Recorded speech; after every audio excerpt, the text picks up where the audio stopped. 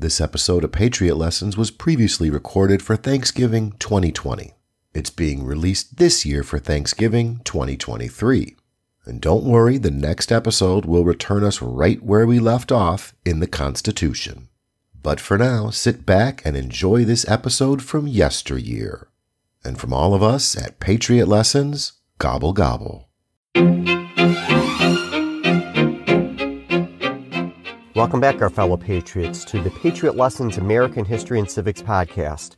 We renew the spirit of America by learning about what makes America the greatest nation in world history, including our founding first principles from our Declaration of Independence, founding fathers and other great patriots who made those principles come to life, the key documents and speeches which embody those principles, as well as flags and other key symbols of America. Patriot Lessons is produced by Patriot Week. Please visit Patriot Week's website at patriotweek.org for great American history and civics resources. I am Judge Michael Warren and author of America's Survival Guide.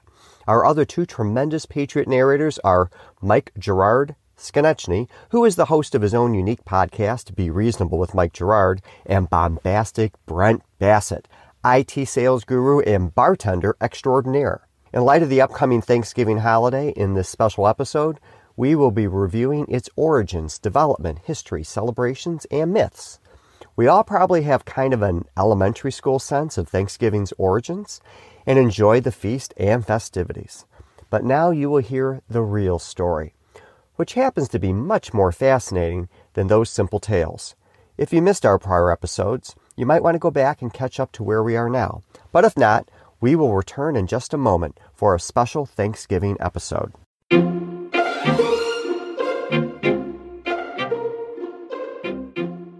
Welcome back, my fellow patriots. To put Thanksgiving in its proper frame, I'm going to ask you to stop for a second and say Thanksgiving.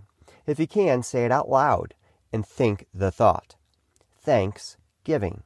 If you're like me, until you really break it out this way, it kind of loses its meaning. Like Christmas. Break that out and you get Christ Mass. Thanksgiving. The idea of giving thanks is an ancient concept, at least with regard to Western civilization, and it is at the heart of biblical teaching. Let's approach a few passages from Scripture.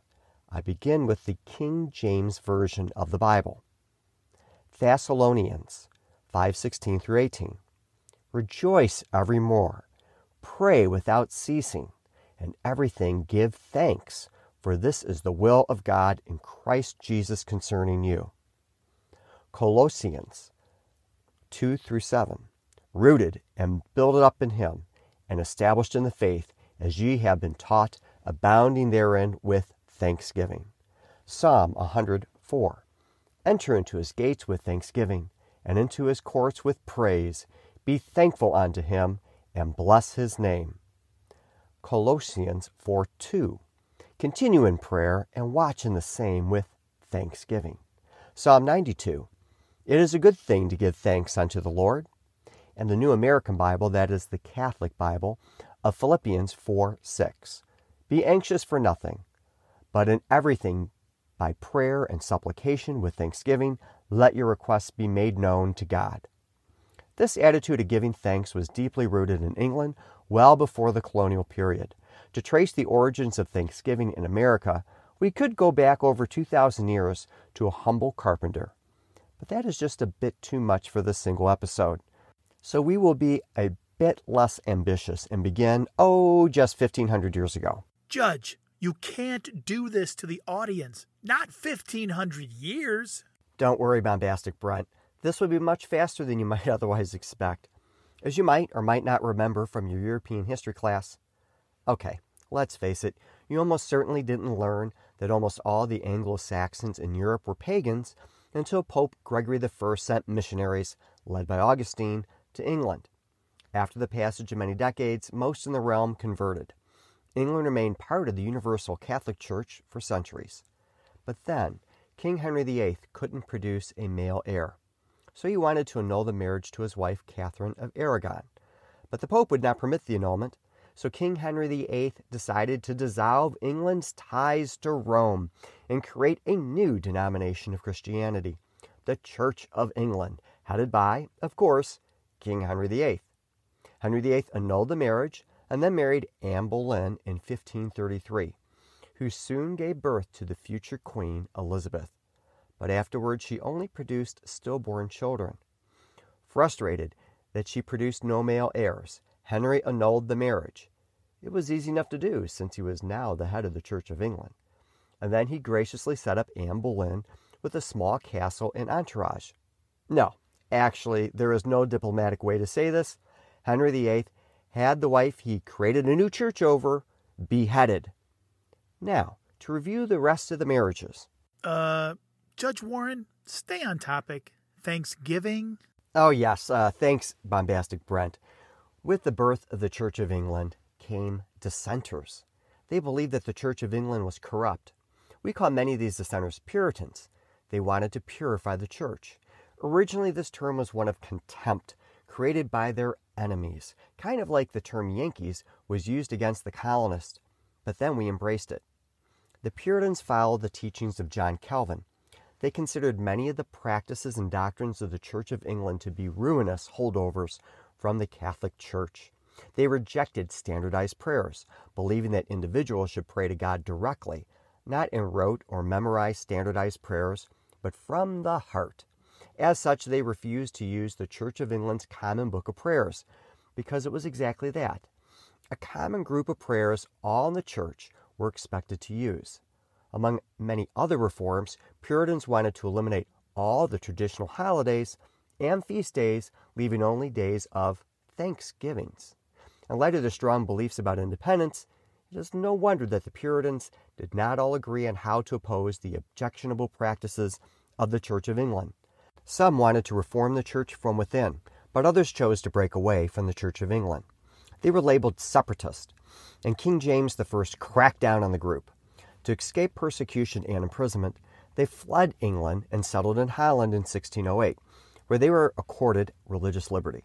Meanwhile, in England, King James I, in an effort to stymie additional Puritan resistance, commissioned and published a new edition of the Bible that supported his view that the king should be supreme over religious matters.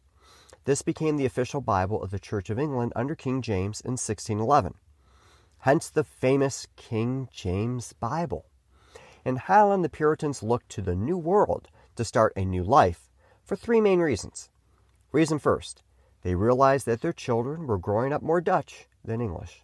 Reason second, they feared that Protestant Holland could be conquered by Catholic Spain. Reason third, they thought they might find an easier life in the colony. Spoiler alert, that third reason was simply delusional. They were able to convince a group of investors in England to finance their travel to the New World and obtained a patent from the king to settle under English lands and jurisdiction so long as the Pilgrims' religion was not officially recognized. They intended to establish a new colony around modern-day New York or Virginia. These are the settlers we call the Pilgrims. Thus, about a century after Henry VIII became the head of the Church of England, 102 Puritans boarded the ship, the Mayflower, in Plymouth, England, on September 6, 1620, to colonize Virginia. Sailing conditions, including weather and navigational issues, forced them to settle in what they later called Plymouth Harbor in modern-day Massachusetts. Because they did not have legal authority to colonize New England, some of the colonists questioned how they were to be governed. On the spot, in the harbor, on the Mayflower, they created the Mayflower Compact.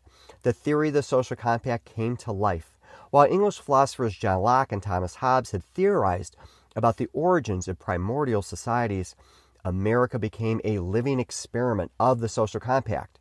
Perhaps for the first time in history, the Mayflower Compact placed into practice the social compact theory of government by a written agreement signed by the governed. The Mayflower Compact provided as follows. In the name of God, amen.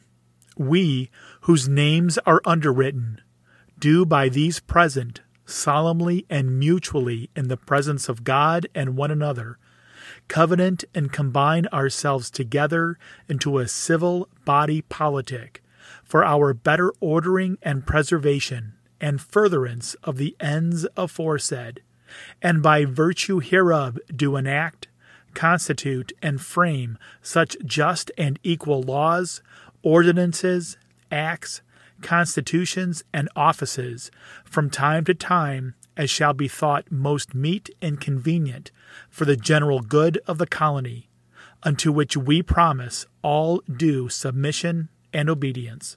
The Pilgrims then colonized Plymouth and changed the world.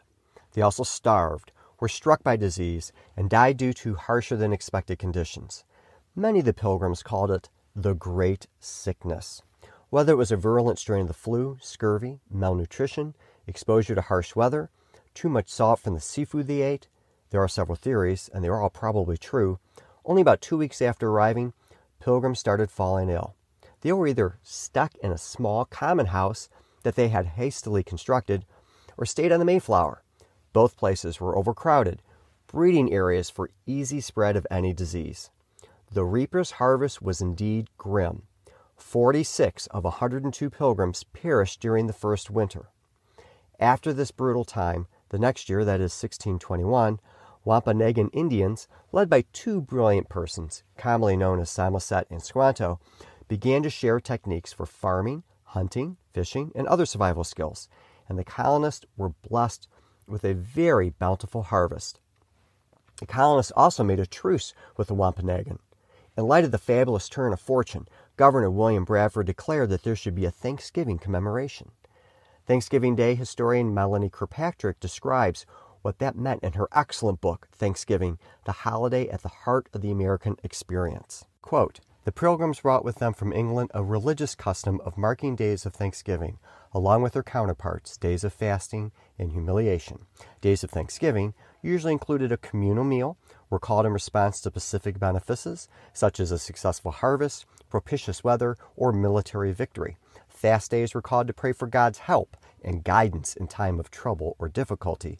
For the Pilgrims, then, a Thanksgiving Day was imbued with religious meaning and set aside for prayer and worship." Unquote. Yes, this is Thanksgiving as we often picture in our mind's eye. It was attended by Native Americans, and there was a bounty of food. There were great games, but actually it was better than we might imagine. The feast did not last just an afternoon, not a day, not 2 days. Oh no, it was 3 days. However, historians debate whether this is properly considered the origin of Thanksgiving because there is not much proof that the Pilgrims actually called it that. Some claim that this was not a Thanksgiving as the Pilgrims would have considered it.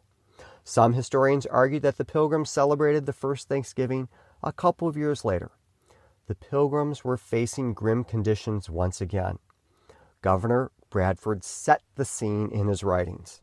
"Notwithstanding all their great pains and industry and the great hopes of a large crop, the Lord seemed to blast and take away the same, and to threaten furthermore sore famine unto us by a great drought which continued from 3rd week in May till about the middle of July, without any rain and great heat. The corn began to wither away, and some of the drier grounds were patched like withered hay, upon which we set a part of a solemn day of humiliation, to seek the Lord by humble and fervent prayer in this great distress, and he was pleased to give them a gracious and speedy answer, both to our own and the Indians' admiration that lived among them. For all morning and the greatest part of the day it was clear weather and very hot, not a cloud or sign of any rain to be seen. Yet towards evening it began to overcast, and shortly after to rain, with such sweet and gentle showers as gave us cause of rejoicing and blessing God. It came without either wind or thunder or any violence, and by degree in that abundance, as the earth was thoroughly wet and soaked there within,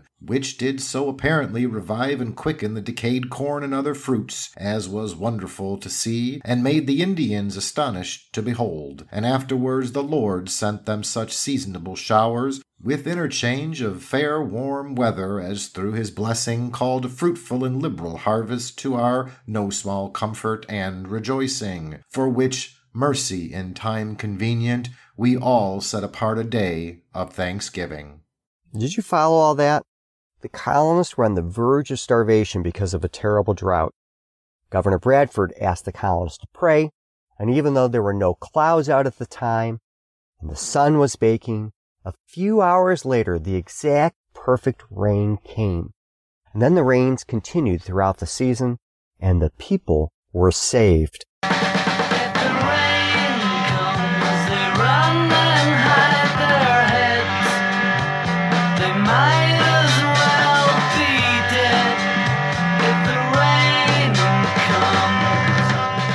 Yet another brilliant Beatles clip from Mike Gerard. What? That song has only 3 chords. And how masterful they are. And Ringo was really great in that one. In any event, after the rain came and salvation was upon the pilgrims, Bradford said, "Let's acknowledge this godsend, literally with a sacred day of Thanksgiving." And that's the origin of Thanksgiving. Easy peasy, right? Like so many other historical incidents we have learned about in this podcast.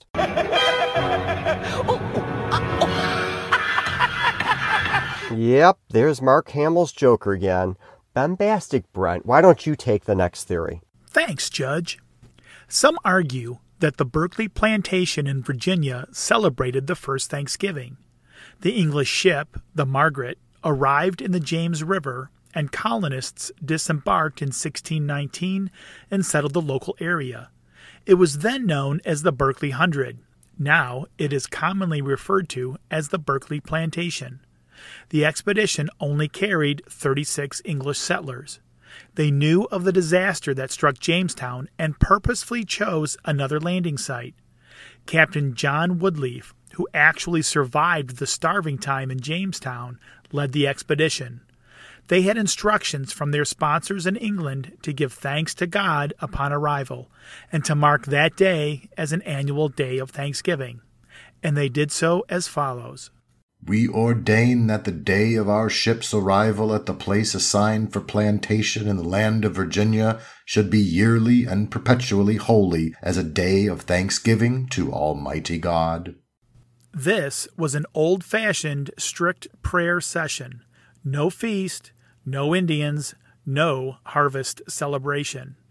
And although it was intended to be an annual celebration, Native American chief Upchanacana led a massacre of settlers for over 140 miles following the James River. The massacre of 1622 succeeded in annihilating the Berkeley Plantation, so Thanksgiving was cut off at the knees in Virginia. There are other competing claims involving Spanish colonizers and French Huguenots, as well as celebrations of Native Americans. But even if they have some kernel of truth, they clearly did not lead to the holiday we think of as Thanksgiving in the English colonies. In what became the 13 British colonies, days of Thanksgiving were made upon recovery from natural disasters and important events in the colony. These were ad hoc days, corresponding directly with particular circumstances. For example, Massachusetts Bay Colony had a day of Thanksgiving in July 1630 after the colonists arrived safely. Another was declared in February 1631 when a ship thought lost at sea arrived in Boston with badly needed supplies. Dutch settlers in New Amsterdam, that is modern New York City, hosted a day of Thanksgiving in 1644 when they defeated a local Native American tribe in battle. Then they had another Thanksgiving Day on September 6, 1654, when they made peace with that same tribe. Other than the short-lived Berkeley Plantation, the idea of an annual Thanksgiving on the same day each year was hardly considered. However, Connecticut records reveal that some localities started what appears to be annual Thanksgivings. The first annual general Thanksgiving in Connecticut was declared on August 26, 1639. Hey, August 26th is an important day to Judge Warren. This annual celebration was first to be celebrated on September 18th. That is the day after Patriot Week ends. Anyway, eventually some of these annual celebrations expressly looked back and commemorated the Plymouth Colony Feast. This happened as early as 1665. But, for the most part, during the colonial era, Thanksgiving proclamations and celebrations were spread throughout the colonies on different days, in different ways, by different authorities. The practice of pretty much ad hoc, uncoordinated, and disparate Thanksgiving days across the colonies continued for generations. After all, Each colony was independent. They each had their own governors, legislative assemblies, and other officials. They had their own militaries and prevalent religions. Their economies also varied substantially. They were in no sense a nation, but all part of a larger empire run from London or, with salutary neglect, left alone. This is a good time for Mike Gerard to take it. Thank you, bombastic Brent Bassett. Now, with the conflict with the British Empire arising in the 1760s, the 13 colonies united. They began to coordinate resistance, military supplies, political leadership, and foreign policy. The Continental Congress had issued proclamations of humiliation, fasting, and prayers. Congress proclaimed days of fasting and of prayers annually throughout the Revolutionary War. In a proclamation issued on March 16, 1776, the Continental Congress decreed a day of humiliation, fasting, and prayer throughout the colonies to be held on May 17, 1776. In that proclamation, Congress urged Americans to confess and bewail our manifold sins and transgressions, and by a sincere repentance and amendment of life, appease his God's righteous displeasure, and through the merits and mediation of Jesus Christ, obtain his pardon and forgiveness. Still, there was no continental-wide day of Thanksgiving, likely because Thanksgiving, remember, is to express and celebrate gratitude for good fortune, and the American Revolution started off very badly. True, the revolutionaries had inflicted very heavy losses on Imperial troops at Bunker Hill, but they still lost the battle. And the colonists had a surprise, amazingly daring victory against Hessian forces on Christmas Day when Washington crossed the Delaware. But otherwise, it was pretty dismal. A universal Thanksgiving Day was just waiting for the right occasion, and one arrived when American forces were finally able to win a major battle against British forces in the field at Saratoga in September and October 1777. Now, not only was it an important military victory, it bolstered American spirits and morale and proved crucial to obtaining an outright allegiance with the French. With the president of the Continental Congress, Henry Laurens, leading the charge on November 1st, 1777,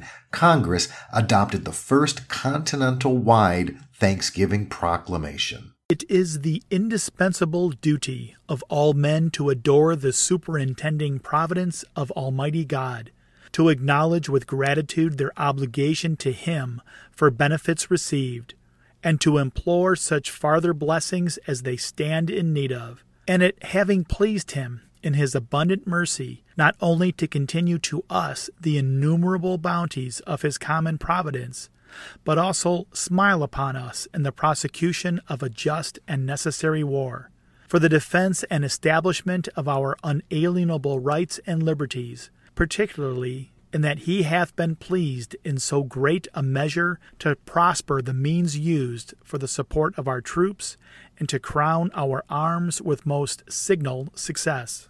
It is therefore recommended to the legislative or executive powers of these United States to set apart Thursday, the 18th day of December next, for solemn thanksgiving and praise, that with one heart and one voice the good people may express the grateful feelings of their hearts and consecrate themselves to the service of their divine benefactor, and that together with their sincere acknowledgments and offerings they may join the penitent confession of their manifold sins, whereby they had forfeited every favor, and their humble and earnest supplication that it may please God, through the merits of Jesus Christ, mercifully to forgive and blot them out of remembrance, that it may please Him graciously to afford His blessings on the governments of these states respectively, and prosper the public council of the whole, to inspire our commanders both by land and sea, and all under them, that with wisdom and fortitude which may render them fit instruments, under the providence of Almighty God, to secure for these United States the greatest of all blessings, independence and peace, that it may please Him to prosper the trade and manufactures of the people, and the labor of the husbandman, that our land may yield its increase, to take schools and seminaries of education, so necessary for cultivating the principles of true liberty, virtue, and piety, under his nurturing hand, and to prosper the means of religion, for the promotion and enlargement of that kingdom which consisteth of righteousness, peace, and joy in the Holy Ghost. And it is further recommended that servile labor and such recreation as, though at other times innocent, may be unbecoming the purpose of this appointment, be omitted on so solemn an occasion. The proclamation acknowledges that divine providence acts on human affairs, a duty of mankind to be grateful to the Almighty, to pray and repent. It specifically asked for God's blessing to win independence, secure a peace, for prosperity, to educate youth, and for the blessings of liberty. It finds fitting to set aside a special day of gratitude and worship. As you might expect, these themes are constant threads throughout subsequent proclamations. As you could hear in the last paragraph, it was not only a day of prayer and thanksgiving, but of rest. In the eyes of the founders, this day of rest, of course, parallels the day of rest on Sundays that the Christian God undertook after creating the universe. Although the victory at Saratoga was indeed something to be thankful for, some on the ground were facing brutal conditions. One colonial soldier, Joseph Plum Martin, explained the conditions he was facing at the time. "While we lay here, there was a continental Thanksgiving ordered by Congress. And as the Army had all the cause in the world to be particularly thankful, if not for being well off, at least it was no worse off. We were therefore ordered to participate in it. Now we had nothing to eat for 2 or 3 days previous, except what the trees of the field and the forest afforded us. But we must now have what Congress said, a sumptuous Thanksgiving to close the year of high living we had now seen nearly brought to a close. Well, to add something extraordinary to our present stock of provisions, our country, ever mindful of its suffering army, opened her sympathizing heart so wide upon this occasion as to give us something to make the world stare. And what do you think it was, dear reader? Guess. You cannot guess, because you're too much of a Yankee. I'll tell you, it gave each and every man a measure of rice and a tablespoon of vinegar. After we had made sure of this extraordinarily abundant donation, we were ordered out to attend a meeting and hear a sermon delivered upon this so happy occasion. Ooh, that stings. The Continental Congress issued several additional proclamations of prayer, fasting, and thanksgiving. A poignant example was a proclamation for a day of thanksgiving and prayer issued when Thomas McKean was the president of the Congress. McKean was a signer of the Declaration of Independence and the apparent author of the proclamation. The proclamation was issued on October 26th, 1781, and set the day of thanksgiving and prayer for December 18, 1781. Whereas it hath pleased Almighty God, the Father of mercies, remarkably to assist and support the United States of America in their important struggle for liberty against the long-continued efforts of a powerful nation, it is the duty of all ranks to observe and thankfully acknowledge the interpositions of His providence on their behalf. Through the whole of the contest, from its first rise to this time, the influence of divine providence may be clearly perceived in many signal instances, of which we mention but a few. In revealing the counsels of our enemies, when the discoveries were seasonable and important, and the means seemingly inadequate or fortuitous. In preserving and even improving the union of the several states, on the breach of which our enemies placed their greatest dependence. In increasing the number and adding to the zeal and attachment of friends of liberty. In granting remarkable deliverances and blessings with the most signal success, when affairs seem to have the most discouraging appearance. In raising up for us a most powerful and generous ally, and one of the first of European powers. in confounding the counsels of our enemies and suffering them to pursue such measures as have most directly contributed to frustrate their own desires and expectations. Above all, in making their extreme cruelty to the inhabitants of those states when in their power and their savage devastation of property, the very means of cementing our union and adding vigor to every effort in opposition to them. And as we cannot help leading the good people of these states to a retrospect on the events which have taken place since the beginning of the war, so we may recommend in a particular manner to their observation the goodness of God in the year now drawing to a conclusion, in which the Confederation of the United States has been completed. And the proclamation reviews additional reasons to be thankful. The proclamation then recommends to the states to observe a day of thanksgiving and prayer on December 13th to be religiously observed, and that all the people may assemble on that day with grateful hearts, to celebrate the praises of our glorious benefactor, to confess our manifold sins, to offer up our most fervent supplications to the God of all grace, that it may please Him to pardon our offense and incline our hearts for the future, to keep all His laws, to comfort and relieve all our brethren who are in distress or captivity, to prosper our husbandmen, and give strength to all engaged in lawful commerce, to impart wisdom and integrity to our counselors, judgment and fortitude to our officers and soldiers, to protect and prosper our illustrious ally and favor our united exertions for the speedy establishment of a safe, honorable, and lasting peace, to bless our seminaries of learning and cause the knowledge of God to cover the earth as the waters cover the seas.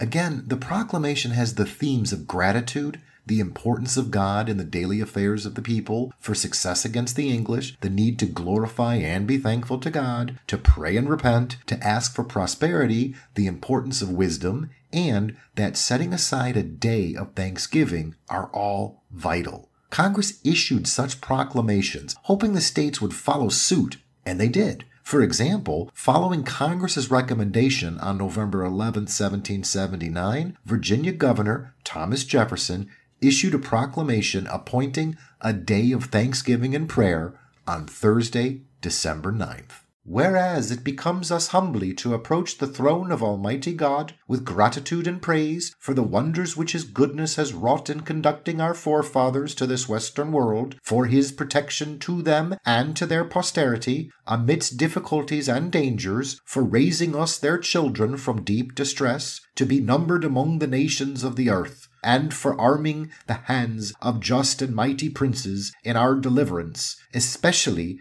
for that He hath been pleased to grant us the enjoyment of health, and so to the order of resolving seasons, that the earth has produced her increase in abundance, blessing the labours of husbandmen, and spending plenty through the land, that He has prospered our arms and those of our ally, been a shield to our troops in the hour of danger, pointed their swords to victory, and led them in triumph over the bulwarks of the foe, that He hath gone with those who went out into the wilderness against the savage tribes, that He hath stayed the hand of the spoiler, and turned back his meditated destruction, that He hath prospered our commerce, and given success to those who sought the enemy on the face of the deep, and above all, that He hath diffused the glorious light of the gospel, whereby through His merits of our gracious Redeemer we may become the heirs of His eternal glory. Therefore, resolved that it be recommended to the several states to appoint Thursday, the 9th of December next, to be a day of public and solemn thanksgiving to Almighty God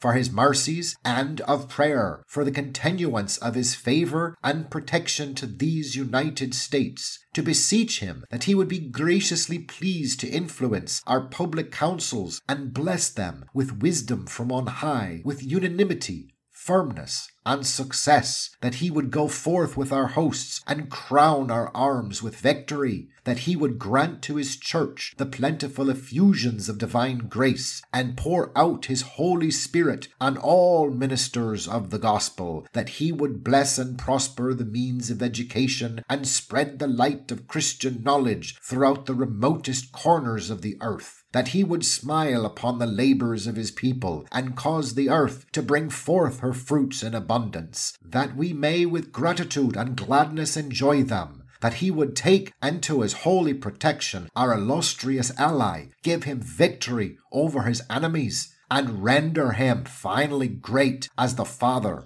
of his people, and the protector of the rights of mankind, that he would graciously be pleased to turn the hearts of our enemies, and to dispense the blessings of peace to contending nations, that he would in mercy look down upon us, pardon all of our sins, and receive us into his favor, and finally, that he would establish the independence of these United States upon the basis of religion and virtue, and support and protect them in the enjoyment of peace, liberty, and safety. Thank you, Mr. President. I'll jump back in here. Apparently the prayers were answered. The Americans won an improbable victory of independence against the greatest empire in history. They then went through a crisis period in which the flaws of the Articles of Confederation were readily tested and revealed. A constitutional convention was convened and a new constitution ratified. George Washington, of course, became the first president under the new constitution. He was elected in 1788 and took office in March of 1789. The first Congress under the Constitution was magnificent. Its accomplishments continue to guide our affairs today. On September 25, 1789, for example, under James Madison's leadership, Congress passed 12 constitutional amendments to be considered by the states. Amendments 3 through 12 were quickly ratified and became what we call the Bill of Rights. New Jersey Representative Elias Boudinot introduced a Thanksgiving resolution stating that he, quote, could not think of letting the session pass over without offering an opportunity to all the citizens of the United States of joining with one voice in returning to Almighty God their sincere thanks for the many blessings he has poured down upon them, unquote.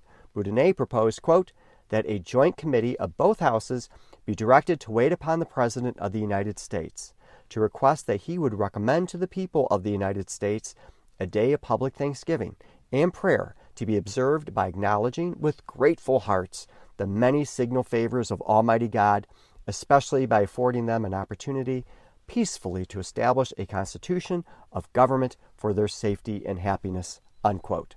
Boudinot was a Federalist and was a member of the Select Committee of 11, which worked on what became the Bill of Rights.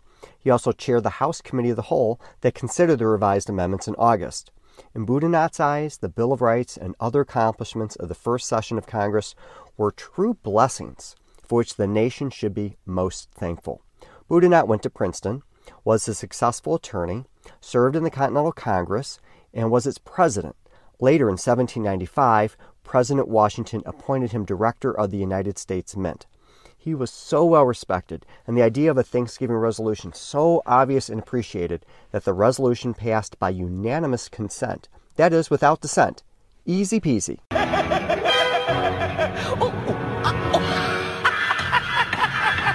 Okay, if you needed evidence that we were a free people in a federal republic, this seemingly benign idea generated heated controversy. Representative Adonis Burke of South Carolina objected vehemently. Burke was an immigrant from Ireland. He was a combat veteran from the American Revolution and served as a state justice. He opposed the adoption of the Constitution as an anti-federalist, but ran for Congress when it was ratified. He opposed the Thanksgiving resolution because he do not like this mimicking of European customs, where they made a mere mockery of Thanksgivings. One of Burke's fellow South Carolinians and anti-federalist, Representative Thomas Tudor Tucker, also strongly objected. Tucker was another immigrant from Bermuda. He was educated in Edinburgh, Scotland, before coming to America. Although he opposed the Constitution, not only was he elected a congressman, later he would even serve as Treasurer of the United States. his opposition cut deep. The House had no business to interfere in a matter which did not concern them. Why should the President direct the people to do what perhaps they have no mind to do? They may not be inclined to return thanks for a constitution until they have experienced that it promotes their safety and happiness. We do not yet know, but they may have reason to be dissatisfied with the effects it has already produced. But whether this be so or not, it is a business with which the Congress has nothing to do with. It is a religious matter, and as such is prescribed to us. If a day of thanksgiving must take place, let it be done by the authority of the states. The dissenters' opposition was vigorous, but insufficient. The majority in Congress relied upon the Bible and the precedent of the Thanksgiving proclamations of the Continental Congress to prevail. The House appointed a committee consisting of Boudinot, Peter Sylvester, and Roger Sherman, the only man to sign the Continental Association, Declaration of Independence, Articles of Confederation, and Constitution. The Senate agreed to the resolution on September 26th and appointed Senators William Samuel Johnson and Ralph Izard to the Joint Committee. 2 days later, the committee reported that they had laid the resolution before the President. Washington issued his proclamation on October 3rd, designating a day of prayer and thanksgiving. Boy, these guys are real slackers. They passed the Bill of Rights on September 25th, and it took Washington to October 3rd to issue the proclamation. Seriously, considering how long even basic legislation takes nowadays, maybe our legislators could try to emulate the founders a bit more. In any event, Washington's proclamation recommends that the people of the United States join in a day of thanksgiving. Whereas it is the duty of all nations to acknowledge the providence of Almighty God, to obey His will, to be grateful for His benefits, and humbly to implore His protection and favor. Now therefore, I do recommend Thursday, the 26th day of November, be devoted by the people of these states to the service of that great and glorious being, who is the beneficent author of all the good that was, that is, or that will be, that we may then all unite in rendering unto Him our sincere and humble thanks for His kind care and protection of the people of this country, previous to their becoming a nation, for the signal and manifold mercies and the favorable interpositions of His providence in the course and conclusion of the late war, for the great degree of tranquility, union, and plenty which we have since enjoyed, for the peaceful and rational manner in which we have been enabled to establish constitutions of government for our safety and happiness, and particularly the national one now lately instituted, for the civil and religious liberties with which we are blessed, and the means which we have acquiring and diffusing useful knowledge, and, in general, for all the great and various favors which He has been pleased to confer upon us.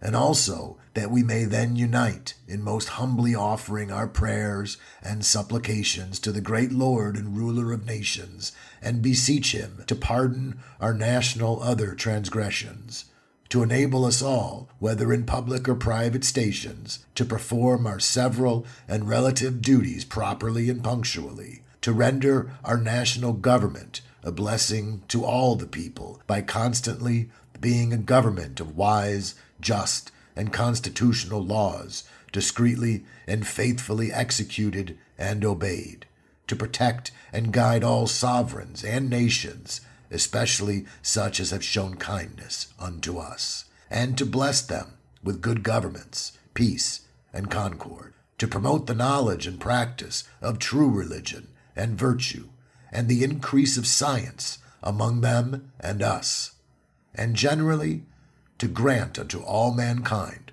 such a degree of temporal prosperity as He alone knows to be best. Washington's inspiring words rose to the occasion. Any controversy about the Thanksgiving Proclamation apparently was stillborn in Congress. The states readily followed the recommendation.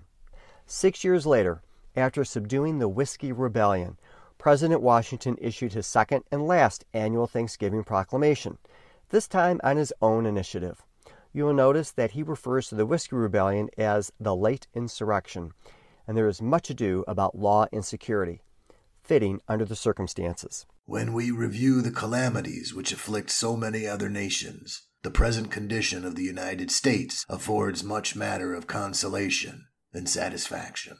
Our exemption hitherto from foreign war, an increasing prospect of the continuance of that exemption, the great degree of internal tranquility we have enjoyed, the recent confirmation of that tranquility by the suppression of an insurrection which so wantonly threatened it, the happy course of our public affairs in general, the unexampled prosperity of all classes of our citizens, are circumstances which particularly mark our situation with indications of the divine beneficence towards us.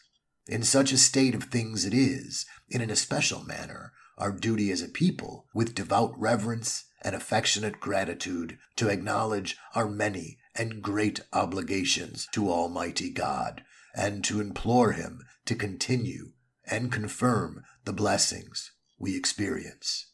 Deeply penetrated with this statement, I do recommend to all religious societies and denominations, and to all persons whomsoever within the United States, to set apart and observe Thursday, the 19th day of February next, as a day of public thanksgiving and prayer, and on that day to meet together and render their sincere and hearty thanks to the great ruler of nations, for the manifold and signal mercies which distinguish our lot as a nation, particularly for the possession of constitutions of government which unite, and by their union establish liberty with order, for the preservation of our peace, foreign and domestic, and for the seasonable control which has been given to a spirit of disorder in the suppression of the late insurrection, and generally for the prosperous course of our affairs, public and private, and at the same time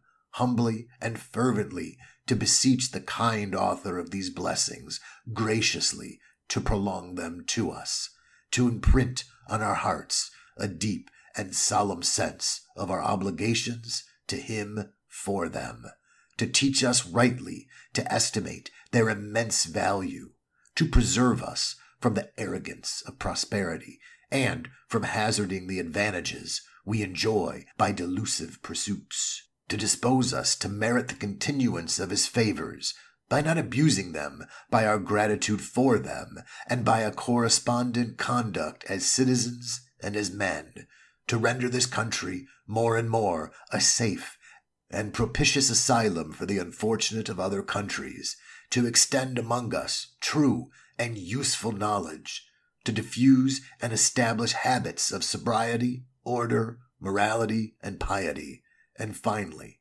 to impart all the blessings we possess or ask for ourselves to the whole family of mankind. Again, quite inspirational and heartfelt sentiments from Washington. Now, Washington only issued 2 Thanksgiving proclamations, the first in November and the second in February, and they were issued 6 years apart. They were both sparked by specific events and circumstances. John Adams, our second president, followed suit, kind of. He issued 2 proclamations that included Thanksgivings, but perhaps fitting a somewhat dour and stern personality, he issued proclamations of humiliation, fasting, and prayer, and tacked on Thanksgivings at the end. Like Washington, these were issued as specific responses to specific circumstances. But here they were issued mostly not for Thanksgiving, but instead they recognized that we were facing serious dangers, and Adams was calling on the nation to pray for our security and success. America was engaged in a quasi-war with France and was also threatened by the Spanish and the English. He was trying very hard to thread that needle to peace. In the proclamations, he addresses the crisis, and he then added the Thanksgivings. One such day was set for May 9th, 1798, and the other for April 25th, 1799. Here is the 1798 proclamation setting the day. As a day of solemn humiliation, fasting, and prayer, that the citizens of these states, abstaining on that day from their customary worldly occupations, offer their devout addresses to the Father of mercies, agreeably to those forms or methods which they have severally adopted as the most suitable and becoming, that all religious congregations do with the deepest humility acknowledge before God the manifold sins and transgressions with which we are justly chargeable as individuals and as a nation, beseeching him at the same time of his infinite grace, through the Redeemer of the world, freely to remit all our offenses, and to incline us by his Holy Spirit to that sincere repentance and reformation which may afford us reason to hope for his inestimable favor and heavenly benediction, that it may be made the subject of a particular and earnest supplication, that our country may be protected from all the dangers which threaten it, that our civil and religious privileges may be preserved inviolate and perpetuated to the latest generations, that our public councils and magistrates may be especially enlightened and directed at this critical period, that the American people may be united in those bonds of amity and mutual confidence, and inspired with that vigor and fortitude by which they have in times past been so highly distinguished, and which by they have obtained such invaluable advantages, that the health of the inhabitants of our land may be preserved, and their agriculture, commerce, fisheries, arts, and manufacturers be blessed and prospered, that the principles of genuine piety and sound morality may influence the minds and govern the lives of every description of our citizens, that the blessings of peace, freedom, and pure religion may be speedily extended to all the nations of the earth. And finally, I recommend that on the said day the duties of humiliation and prayer be accompanied by fervent thanksgiving to the bestower of every good gift, not only for his having hitherto protected and preserved the people of these United States in the independent enjoyment of their religious and civil freedom, but also for having prospered them in a wonderful progress of population, and for conferring on them many and great favors conducive to the happiness and prosperity of a nation. Again, did you notice the tone and verbiage there? Much more about praying for help through the crisis, with just a touch about thanksgiving for the blessings of liberty already at hand. The 1798 resolution is even longer on humiliation, fasting, and prayer, and very much shorter on thanksgiving. As you know, Adams was a one-term president, having been knocked off by Thomas Jefferson in the election of 1800.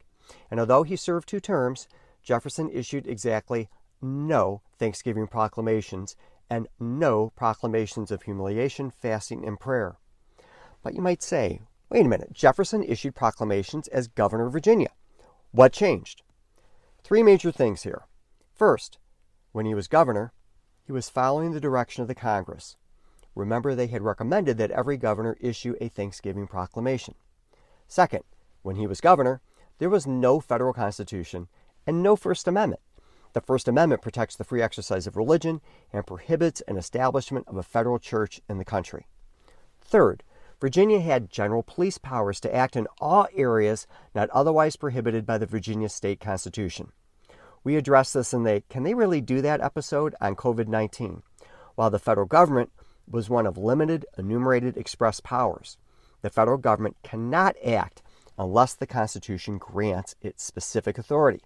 This mirror image of federalism is clear through the language and structure of the unamended Constitution and is expressly protected in the 10th Amendment. When confronted with a request to issue a Thanksgiving proclamation, Jefferson wrote a letter back to Samuel Letter in 1808 that such a proclamation would be unconstitutional as a violation of the protections afforded to religious liberty and federalism.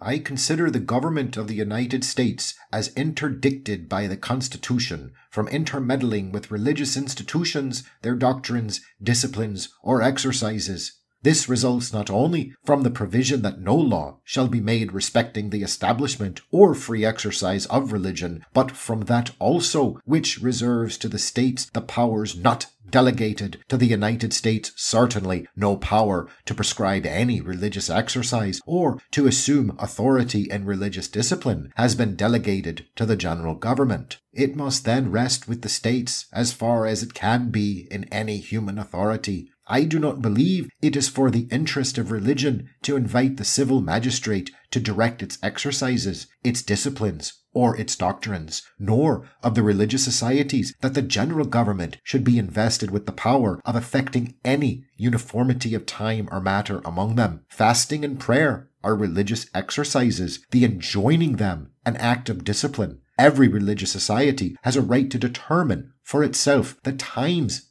for these exercises and the objects proper for them according to their own particular tenets. And this right can never be safer than in their own hands, where the Constitution has deposited it.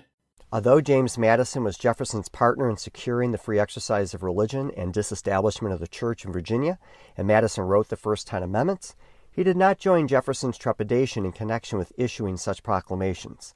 Following the examples of Washington and Adams, Madison issued specific proclamations in response to the War of 1812, and actually as recommended by joint resolutions of Congress to issue them, just like Washington's first Thanksgiving message. Setting a day of their homage of thanksgiving and songs of gratitude, the second message by Madison specifically expressed gratitude for not only the victory in the War of 1812, but for the blessings of America in general. No people ought to feel greater obligations to celebrate the goodness of the great disposer of events, of the destiny of nations, than the people of the United States.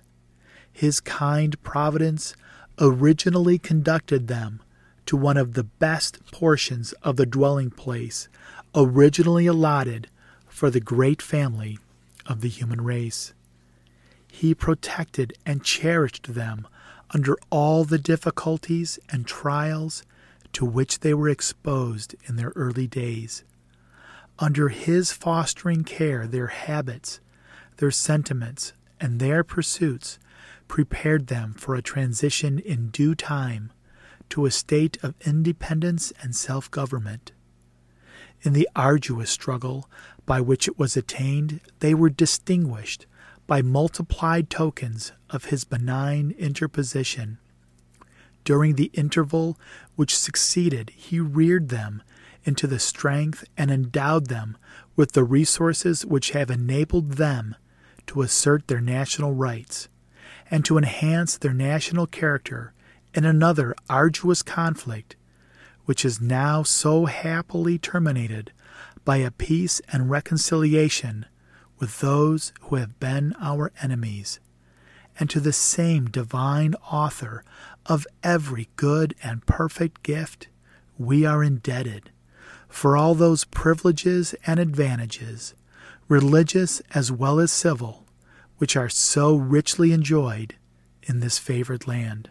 It is for blessings such as these, and more especially for the restoration of the blessing of peace, that I now recommend that the second Thursday in April next be set aside as a day on which the peoples of every religious denomination may, in their solemn assemblies, unite their hearts and their voices in a free will offering to their heavenly benefactor of their homage of thanksgiving and of their songs of praise. Madison's powerful words repeat many of the themes of the prior proclamations. The need for gratitude, the need to pray and repent, the belief in a divine providence which acts on human affairs, the debt owed by the people to the Almighty, the wisdom of setting aside a day to pray and express gratitude for the blessings of liberty and prosperity. So we have Washington, Adams, and Madison creating powerful precedents for their successors. The trinity of the father of the country and indispensable man, that's Washington. The colossus of independence, that's Adams. And the father of the Constitution, that's Madison. Accordingly, their example led to a remarkable set of proclamations issued by John Quincy Adams, Andrew Jackson, Martin Van Buren, William Henry Harrison, John Tyler, James K. Polk, Zachary Taylor, Millard Fillmore, Franklin Pierce, and James Buchanan. Sit back and get ready to listen for the next couple of hours as we listen to these great proclamations. Dope! Those 10 presidents issued exactly 0 Thanksgiving proclamations. Mike Gerard, I'd be thankful if you take the next segment. And I'm glad to take it. Now, although those 10 presidents didn't proclaim Thanksgiving on a national basis, that doesn't mean that there weren't Thanksgiving proclamations, but they were issued by governors. By the 1850s, most state governors were setting Thanksgiving in November, but there was no agreement when in November, and not all states even celebrated it. Still, the people were making tremendous strides to rebirth Thanksgiving on a national scale. And when we say the people, we really mean a singular effort headed by Sarah Josepha Hale. Haven't heard of her? Well, that's a shame. She was an amazing character that seems to have been lost in the currents of history. But I'll bet you do know her for at least one reason. She wrote Mary Had a Little Lamb. And apparently, she had an endless energy and drive. She was an actor, editor, abolitionist, and women's rights advocate. She authored poetry, fiction, cooking, housekeeping, and history works. Her book, Northwood, A Tale of New England, was an anti-slavery bestseller. She fought for property rights for married women, to have women admitted into the teaching profession in public schools, and to have women admitted into medical education. She created the first daycare center for small children. She organized the first public playground. She founded a society dedicated to increasing the wages of women, and she helped found Vassar College, which was the first college for women. She even invented the term domestic science to elevate the status of housekeeping. And almost all of this was in her spare time. She had a very important and arduous full-time job. She was an editor at Ladies Magazine, which later merged into Godey's Ladies Book, and she became its editor. She solicited great writers such as Harriet Beecher Stowe, Nathaniel Hawthorne, Washington Irving, and Edgar Allan Poe. And when she took over, circulation was about 10,000 subscribers, which wasn't bad, but by 1860, it had 150,000 subscribers and was the largest magazine in the country. And starting in 1840, she began using her platform in the magazine to push for a national Thanksgiving, one that would be universally and uniformly celebrated across the country on the same date as directed by the president. She followed George Washington's lead with his first proclamation and went for the fourth Thursday in November. She personally undertook a letter-writing campaign, sending hundreds or even thousands of letters to presidents, governors, congressmen, and other influential Americans, but most ignored her. But, life is funny. You just need one influential person to respond. And she got that in the midst of the most horrible war ever to confront America, the Civil War. On Monday, September 28, 1863, she wrote a private letter to the president. Permit me to request a few minutes of your precious time, while laying before you a subject of deep interest to myself, and as I trust, even to the President of our Republic. This subject is to have the day of our annual Thanksgiving made a national and fixed Union festival.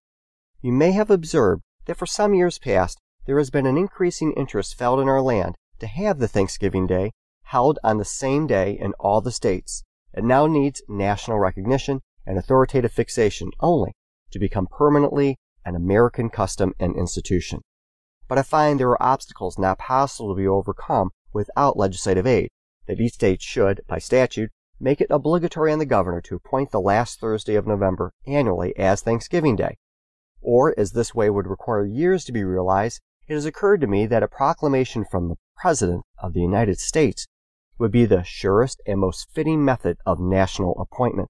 Could he not, with right as well as duty, issue his proclamation for a day of national Thanksgiving for all the above classes of persons?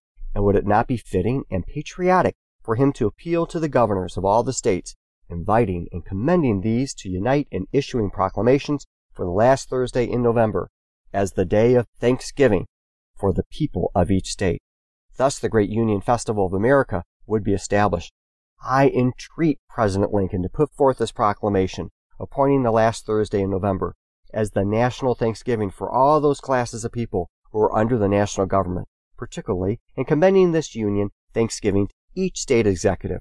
Thus, by the noble example and action of the President of the United States, the permanency and unity of our great American festival of Thanksgiving would be forever secured. Now, Lincoln responded favorably. Secretary of State William Seward ghost-wrote the proclamation himself, and it was issued on October 3rd, 1863. And here it is. The year that is drawing toward its close has been filled with the blessings of fruitful fields and healthful skies. To these bounties, which are so constantly enjoyed, that we are prone to forget the source from which they come. Others have been added, which are of so extraordinary a nature that they cannot fail to penetrate and soften even the heart, which is habitually insensible to the ever-watchful providence of Almighty God. In the midst of a civil war of unequaled magnitude and severity, peace has been preserved with all nations.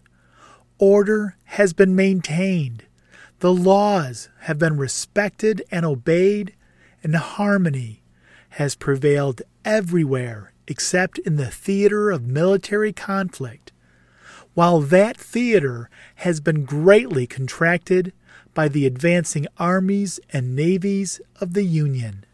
Needful diversions of wealth and of strength from the fields of peaceful industry to the national defense have not arrested the plow, the shuttle, or the ship.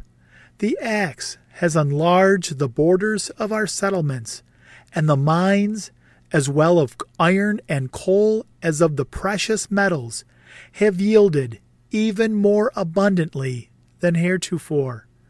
Population has steadily increased, notwithstanding the waste that has been made in the camp, the siege, and the battlefield, and the country, rejoicing in the consciousness of augmented strength and vigor, is permitted to expect continuance of years with large increase of freedom. No human counsel hath devised, nor hath any mortal hand worked out these great things. They are the gracious gifts of the Most High God, who, while dealing with us in anger for our sins, hath nevertheless remembered mercy. It has seemed to me fit and proper that they should be solemnly, reverently, and gratefully acknowledged as with one heart and one voice by the whole American people.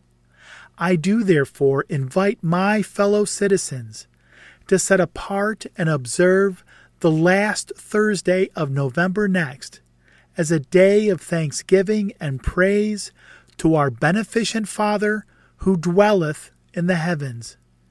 And I recommend to them that while offering up the ascriptions justly due to him for such singular deliverances and blessings, they do also, with humble penitence for our national perverseness and disobedience, commend to his tender care all those who have become widows, orphans, mourners, or sufferers in the lamentable civil strife in which we are unavoidably engaged, and fervently employ the interposition of the Almighty hand to heal the wounds of the nation and to restore it as soon as may be consistent with the divine purposes to the full enjoyment of peace, harmony, tranquility, and union.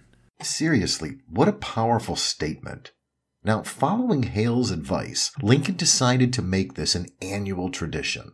On October 24, 1864, he issued his second Thanksgiving proclamation, setting Thanksgiving for the last Thursday of November. Lincoln's assassination prevented him from issuing any additional proclamations, at least on Earth, but his vice president and successor as president, Andrew Johnson, followed Lincoln's mark in 1865. Since then, annual presidential proclamations are a bedrock tradition in America. But that doesn't mean it wouldn't evolve. Judge Warren, take us to the next step, please. Just no Beatles. Thanks, Mike Gerard. No Beatles here, but we do have lots of interesting primary sources coming up. In 1939, in the grips of the Great Depression, per custom, Thanksgiving would have been scheduled for November 30th. At the urging of the National Retail Dry Goods Association and other business interests, President Franklin Delano Roosevelt moved the proclamation up 1 week to the third Thursday in November. This was to give retail businesses an extra week of shopping in the traditional holiday shopping season between Thanksgiving and Christmas Day.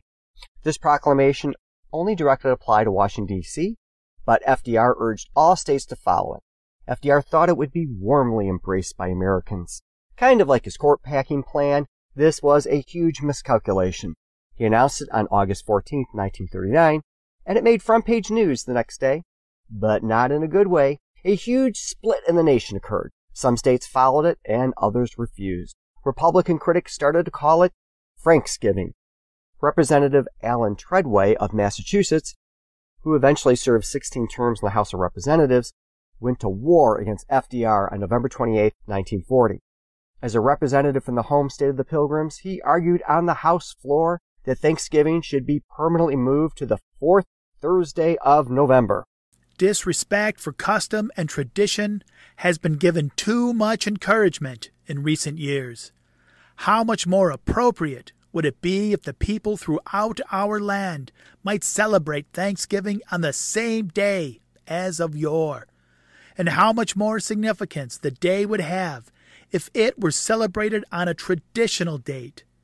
I feel the example which Massachusetts and New England offer in the retention of long-standing custom should be given very careful consideration before ruthlessly permitting it to be sacrificed for mercenary considerations.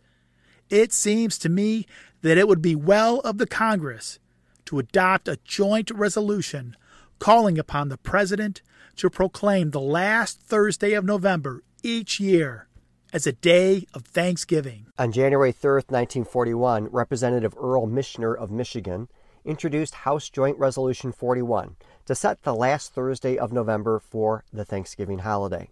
On October 6, 1941, there was a final debate on the bill. Actually, FDR had already conceded defeat. Michigan's Michener spoke on the floor of the House of Representatives. Quote, "As a result of the presidential proclamation, the governors of 32 states issued like proclamations, while 16 states refused to accept the new order. This change only made for confusion. The President of the United States has announced that the reasons for which the change was made do not justify a continued change in the date. In short, the experiment has not justified the change according to the President's statement. This bill fixes Thanksgiving Day on a given date in each year in the same manner as New Year's Day, Washington's birthday, National Memorial Day, July 4th, Labor Day, Armistice Day, and Christmas Day are fixed by law. The effect will be to stabilize the date so that there could be no confusion at any time in the future without congressional action. There appears to be no act of Congress that has ever designated a particular day as Thanksgiving Day. The first Thanksgiving Day designated by a president was Thursday, November 26, 1789. Other days so designated were February 19, 1795, second Thursday in April 1815, August 6, 1863.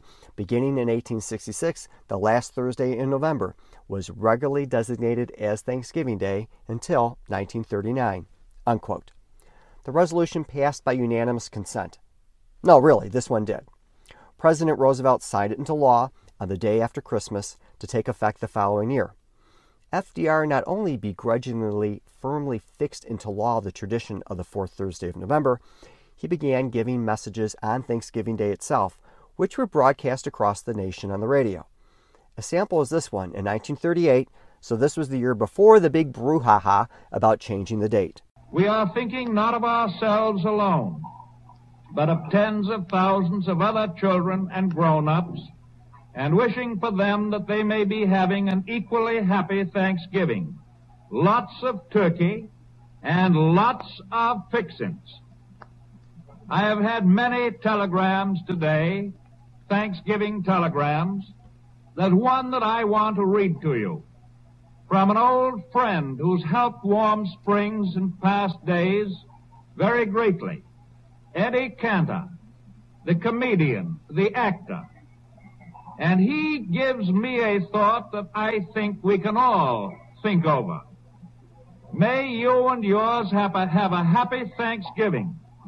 I am thankful that I can live in a country where our leaders sit down on Thanksgiving Day to carve up a turkey instead of a map." Notice at the end of this clip, he refers to not carving up maps. He was clearly referring to World War II, which the United States had not yet entered, but it was engulfing Europe and much of the world.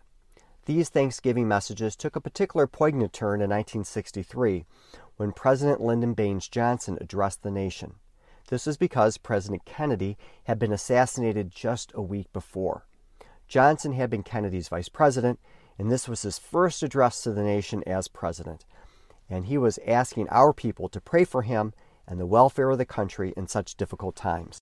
Tonight, on this Thanksgiving, I come before you to ask your help, to ask your strength, to ask your prayers, that God may guard this republic and guide my every labor. All of us have lived through 7 days that none of us will ever forget. We are not given the divine wisdom to answer why this has been, but we are given the human duty of determining what is to be. What is to be for America, for the world, for the cause we lead, for all the hopes that live in our hearts. A great leader is dead. A great nation must move on.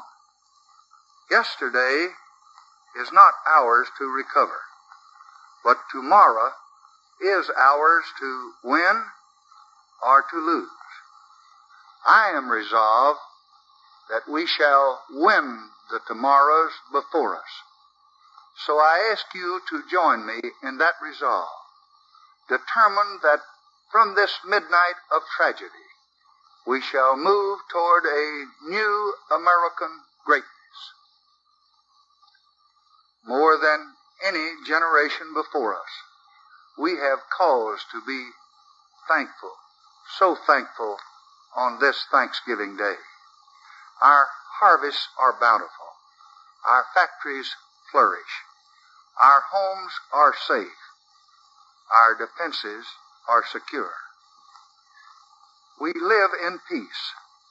The goodwill of the world pours out for us. But more than these blessings, we know tonight that our system is strong and secure. A deed that was meant to tear us apart has bound us together. Our system has passed. You have passed a great test. Such a sad, yet inspiring message. Again, as I have implored in several episodes in this podcast, what exactly has happened to our eloquent spokesman for this nation in these trying times? Talking about eloquence, in 1984, President Ronald Reagan was the first to mention the celebrations held by Native Americans in his proclamation issued on October 19, 1984. As we remember the faith and values that made America great, we should recall that our tradition of Thanksgiving is older than our nation itself. Indeed, the Native American Thanksgiving antedated those of the New Americans. In the words of the eloquent Seneca tradition of the Iroquois, "Give it your thought, that with one mind we may now give thanks to Him, our Creator." From the first Pilgrim observance in 1621 to the 9 years before and during the American Revolution, when the Continental Congress declared days of fast and prayer and days of thanksgiving, we have turned to Almighty God to express our gratitude for the bounty and good fortune we enjoy as individuals and as a nation. America truly has been blessed. Thanksgiving presidential remarks have also been opportunities to parlor a bit of politics, too. Here's another clip from Reagan, this time in 1986. My fellow Americans, when Nancy and I celebrate Thanksgiving weekend each year in California's Santa Ynez Mountains, we find it a wonderful opportunity to be together with family and friends and, like so many Americans, a chance to reflect on all the Lord's blessings to our country. We've been particularly conscious this year of one blessing that's made this holiday season a happy one for countless more Americans. Americans who in years past were trapped in want and poverty. Only 4 years ago, as our economic policies were just taking effect, we began what became the second longest peacetime expansion since World War II. This year, the stock market has hit all-time highs, while inflation continues near all-time lows. And let's just say Reagan waxes eloquently for a few more minutes about the accomplishments of his administration.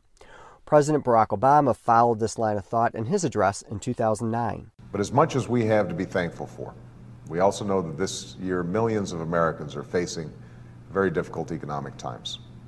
Many have lost jobs in this recession, the worst in generations. Many more are struggling to afford health care premiums and house payments, let alone to save for an education or retirement.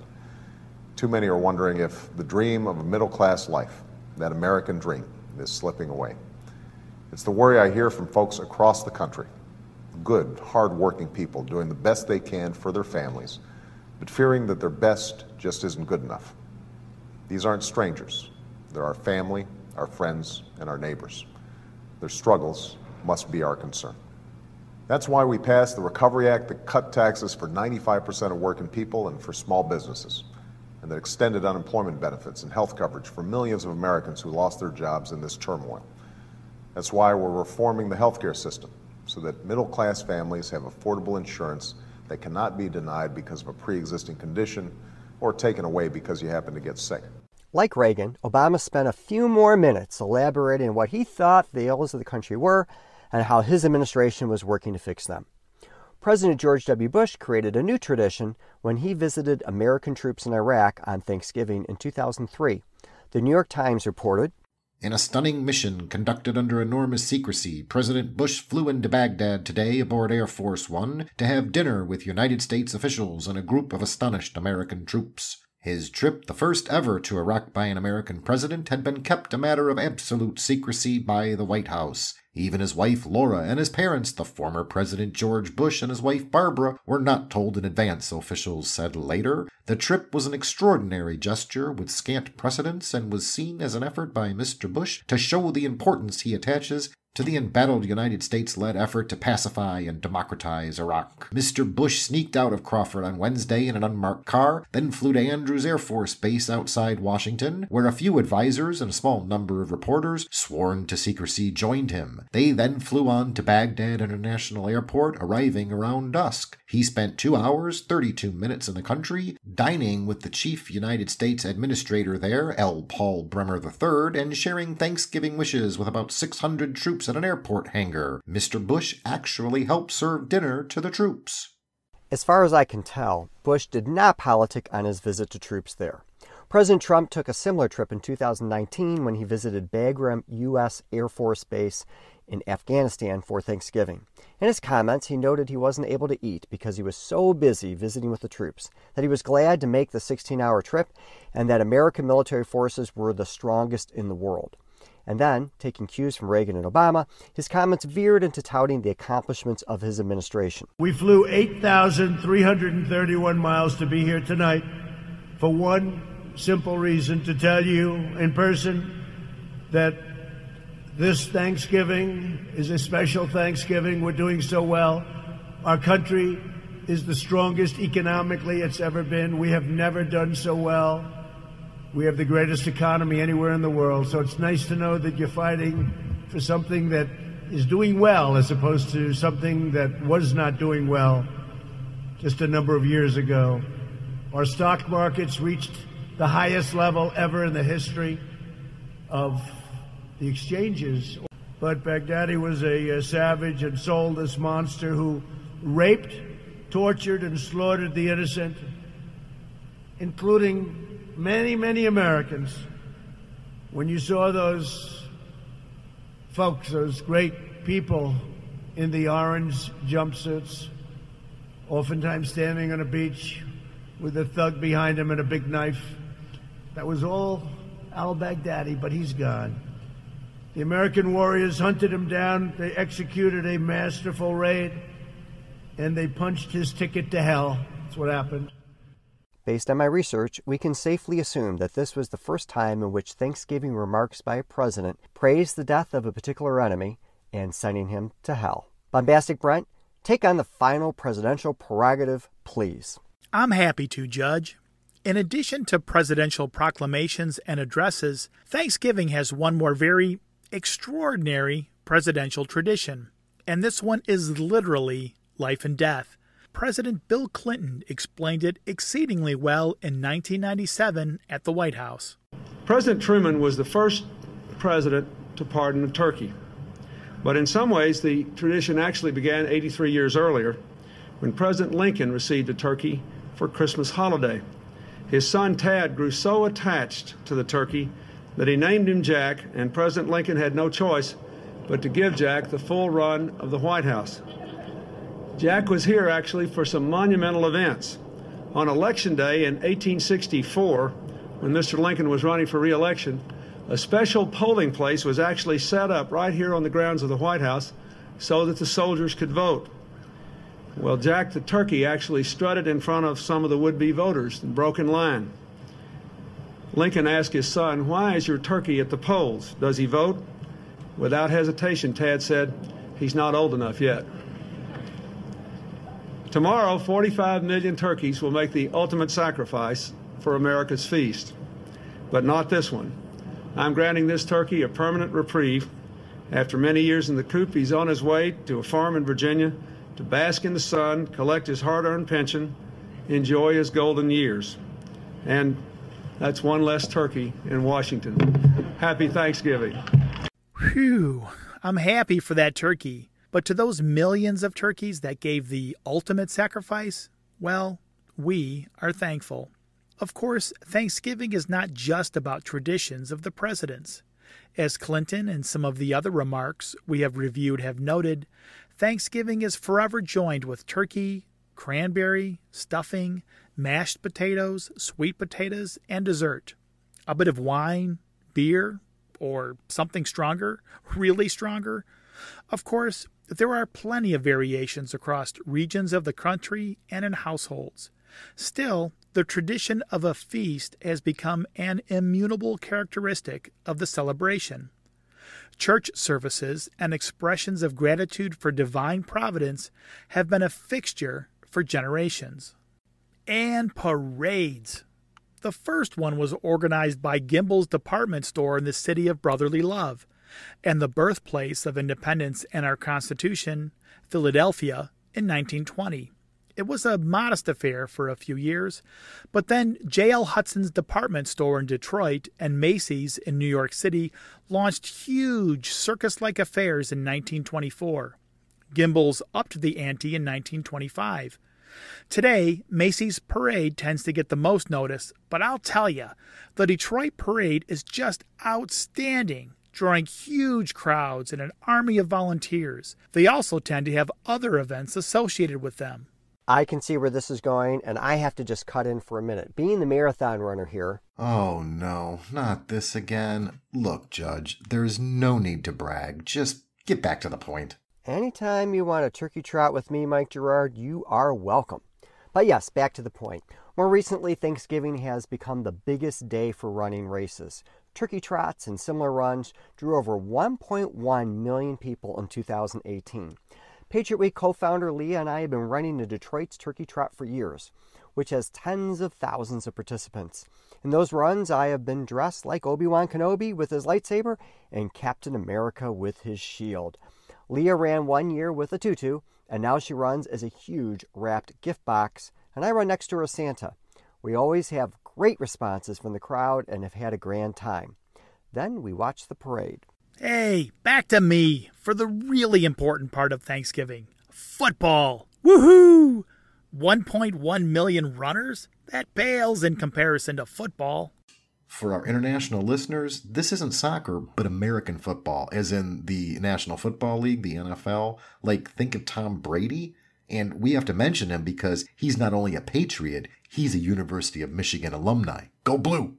I mean, seriously, this University of Michigan bias, living off the glory days. Ugh. In any event, Walter Camp, known as the father of American football, found that football actually began with Thanksgiving Day festivities in early New England. He wrote, quote, "In America, the first football was a peculiar Thanksgiving Day custom of kicking an inflated pig's bladder about the yard of New England farmhouses, to the great merriment of the younger members of the household and the occasional discomfiture of the elders," unquote. Collegiate football began on Thanksgiving Day on November 30th, 1873, pitting the powerhouses of Princeton versus Yale in the championship game in Hoboken, New Jersey. This annual game outgrew that venue and soon moved to New York City. By 1893, there were 5,000 Thanksgiving football games with 120,000 players. And when football developed a professional league, Thanksgiving would soon be an annual pastime. The Detroit Lions started as the Spartans of Portsmouth, Ohio in 1934.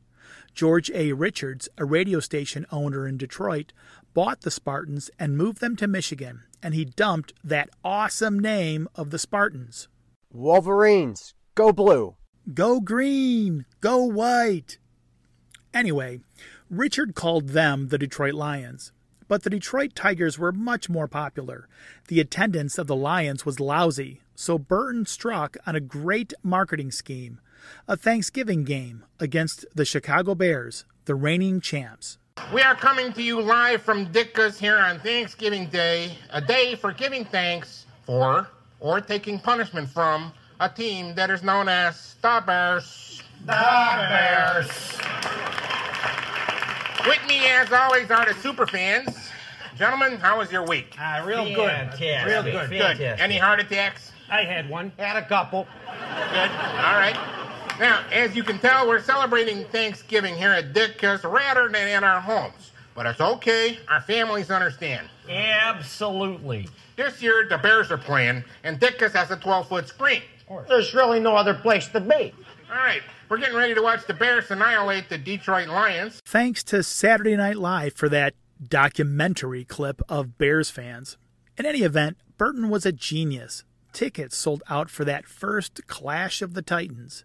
Since then, excepting an interruption during World War II, a Thanksgiving football game has been hosted by the Detroit Lions every year since 1934. As of the recording of the episode, the Lions have played 80 games, winning 37, losing 41, and tying twice. Currently, there are 3 games on Thanksgiving Day. The Detroit Lions game, one hosted by the Dallas Cowboys since 1966, and a third beginning in 2006 rotating between teams. The Bills-Cowboys 2019 game was CBS's most-watched Thanksgiving NFL game in 27 years, with 32.53 million viewers. Fox's Thanksgiving game that year between the Lions and the Bears. The Bears. That drew 27.28 million across all its platforms, while NBC's primetime game between the New Orleans Saints and Atlanta Falcons had 21.1 million viewers. I know I'm being a homer here, but Detroit has a great run, a fabulous parade, and the Lions, the epicenter of Thanksgiving. Back to you, Mike Gerard. Wait, just one Lions play. Bardell, Barry Sanders, I formation. Give to Barry. Cut back over the middle of the 25 to the 20. Breaks the tackle to the 15. Stops, starts 10-5. Touchdown Lions. Holy mackerel. 2 Chicago Bears there to stop him, and they could not do it. Another stop-start run by Barry Sanders. And then there's the aftermath of Thanksgiving, Black Friday. I'm just going to cut to the chase. There's lots of frenzied shopping by discount shoppers for supposedly amazing sales. It's not really a Thanksgiving tradition, it's a post-Thanksgiving sales frenzy. And there's certainly nothing more American than standing outside a closed box store for hours and hours on end, and finally when the doors open, you push forward with the big crowd and race towards that 40-inch screen TV that you think is such a good deal, but actually isn't. And all of this has nothing to do with Thanksgiving. But I digress. All of these traditions have existed for generations, but there's new ones that have come to the forefront. One is Cyber Monday, which is just an online version of Black Friday. And again, you think you're getting great deals, but let me tell you, you're not. The thing that they advertise, they have 2 of, and they're already spoken for. But anyways, there's some anti-consumerism hope. Giving Tuesday It was started in 2012 by Henry Timms of 92nd Street Y, a Jewish community and cultural center in New York City. It encourages people to make donations to charitable organizations after all the consumerism following Thanksgiving. Fittingly, we'll now listen to Timms in his own words, courtesy of the PBS NewsHour. We had this idea, you know about Black Friday and Cyber Monday. And so we were thinking, okay, what about adding Giving Tuesday? Could you add a day that reversed the trend after all this consumerism that people would give back, they would engage with the world? So the idea began at the 92nd Street Y, and it was a really simple idea. And we designed that from the start in a way that we hoped other people would grab this idea and take it somewhere new. And what was so interesting about Giving Tuesday, as we watched it grow, was from the very first days, it was a story of other people stepping up and saying, I'd like to make this idea better. What really supercharged Giving Tuesday was small communities, families, people all around the country who just said, you know what, I'm going to start making this part of my annual tradition. So Giving Tuesday in the first year, we were lucky because people like Bill Gates were tweeting about it. But underneath that was what was really changing was people were sitting down with their kids around a table and they were saying, what are the charities we care about? What are the causes our family stands for? Why is philanthropy important to us? And that's been a joy to watch. Mike Gerard, thanks. And I'll bring us home. In light of Giving Tuesday, perhaps the spirit of Thanksgiving is making a comeback. But you don't have to give money to express gratitude or pray. That is entirely free. Patriots, I suggest you return to the original, deeper meaning of Thanksgiving this year by truly expressing gratitude when you have your feast. Pray a meaningful prayer. Or if you're not religious, express authentic gratitude for your blessings. Remember the themes of the many proclamations you have heard: acknowledgement of a supreme being, appreciation of the blessings we enjoy, including life, liberty, and prosperity. We need to educate ourselves and others. The essentialness of repentance and prayer. The necessity of asking divine providence to intervene in our lives for the better. The need to secure our nation from harm and to support our troops and allies, and the wisdom to put aside time to acknowledge the deeper things in life. There is plenty of fodder there for a deeper Thanksgiving. One simple idea is to have each person at the dinner table express at least one reason why they are grateful. I've taken up the tradition, much to the chagrin of my kids, of reading a president's Thanksgiving proclamation, usually Washington or Lincoln, before we eat. It takes just a couple of minutes, but really drives home what the holiday is all about. Or if you'd rather just listen, have your family and friends listen to parts of the proclamations from this podcast. Just cue it up and play it. It's all there for the taking. And don't forget the Detroit Lions. Seriously, America is the greatest nation in world history. And personally, I believe that divine providence and intervention has had a great deal to do with it. And humility, prayer, fasting, and thanksgivings have a serious role in maintaining our freedoms and liberties. When we cease being humble and grateful and become arrogant and ungrateful, we are on the road to our demise. Some key takeaways from this episode. The idea of gratitude and giving thanks is an ancient concept for mankind and expressly elevated in the Bible. Days of Thanksgiving were originally commemorated in the English colonies in Virginia and Massachusetts, with the English dissenters, the Pilgrims, having the most influential celebrations. In the colonial era, Thanksgiving celebrations were centered on particular events and circumstances, and accordingly happened at different times. As Americans united against British tyranny, they made continental-wide proclamations through the Continental Congress, but again tied to specific events and times. President George Washington issued the first two Thanksgiving proclamations under the Constitution, and Adams and Madison did the same. Jefferson refused, and after Madison, Thanksgiving was proclaimed by the states, but not by the president until Lincoln. Sarah Hale's drive to create a uniform, nationwide celebration was embraced by Lincoln and his successors, and it became firmly fixed to the fourth Thursday of November until FDR. Feast, running, football, parades, Black Friday, Cyber Monday, and Giving Tuesday all flow from this powerful day of gratitude. Patriots, revive the spirit of Thanksgiving this year and all years by praying, expressing gratitude, perhaps even reading a proclamation out loud or listening to select portions of this podcast. The future of the nation depends on it.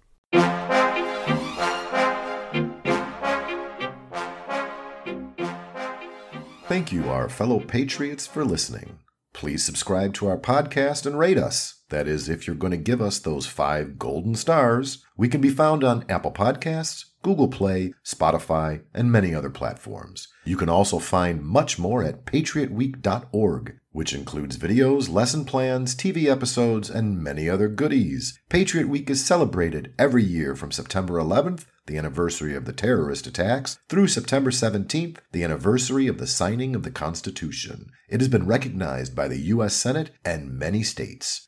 Patriot Week was started by then 10-year-old Leah Warren when she pounded on the table and demanded a new celebration of America. You can follow us on Facebook, Twitter, LinkedIn, and on Instagram, or reach out directly at mwarren@patriotweek.org. Also consider Judge Warren's book, America's Survival Guide, How to Stop America's Impending Suicide by Reclaiming Our First Principles and History, by visiting americasurvivalguide.com, Amazon, or any other online retailer. Until next time, God bless you and God bless America.